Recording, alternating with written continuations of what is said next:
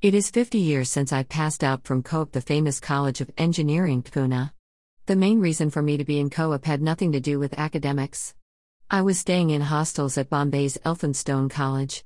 Friends like Sharia and I decided to move to Pune instead of continuing to be in Bombay. The choice of COAP was incidental. By the time some seriousness came into life about studies, I was in the third year in the Department of Metallurgy. Surprisingly, I started liking engineering. From that year onward, I started spending more time in the classrooms.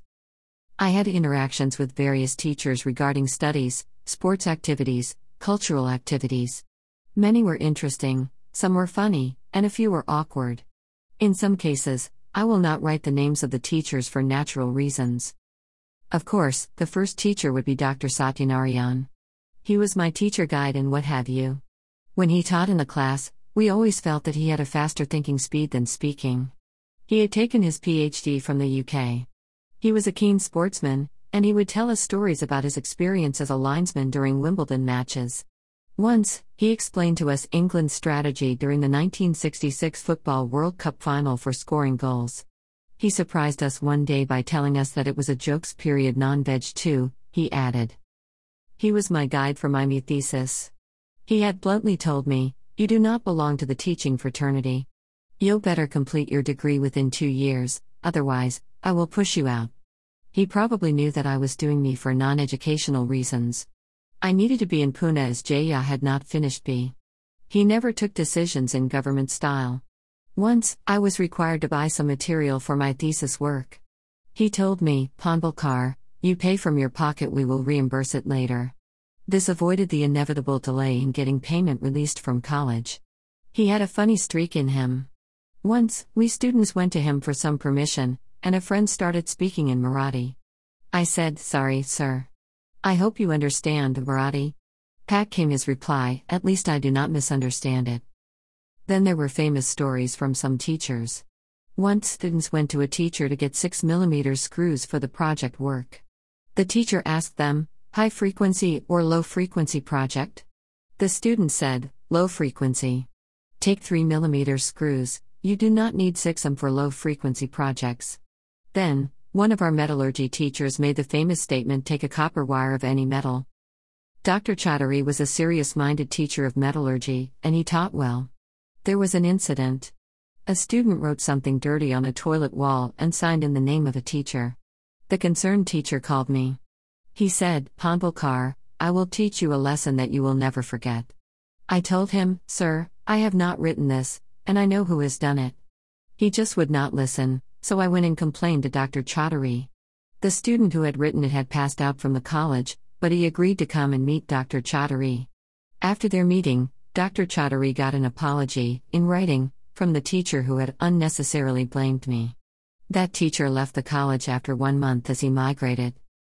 Ganesh Rao sir was a darling of all students. He always used to help and guide students. As he was the rector at the hostel, we had many interactions with him.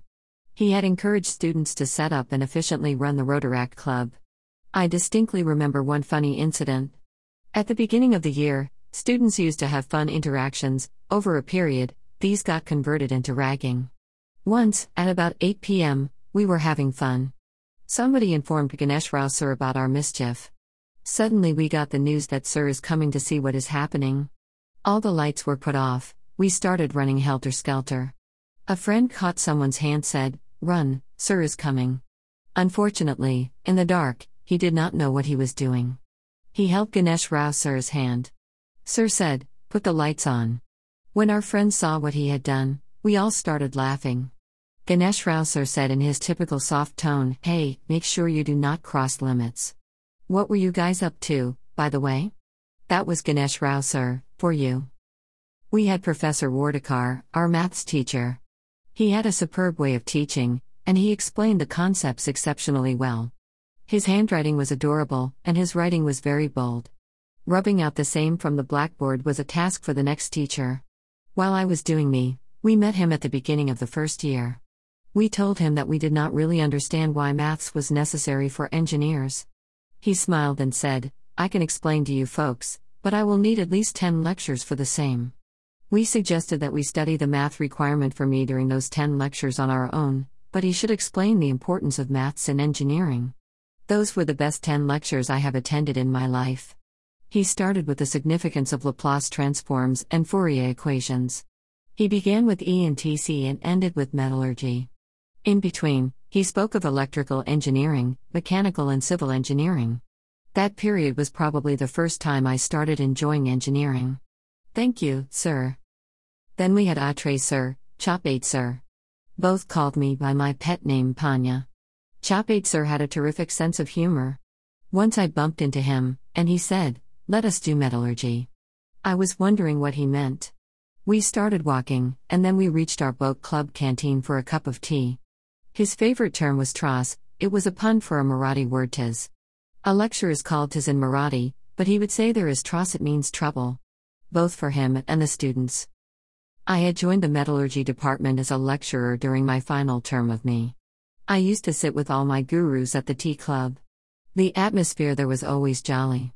We had discussions about college, but there were lively discussions on sports and politics too. I must share my experience with the geology department, the subject we had during third year engineering.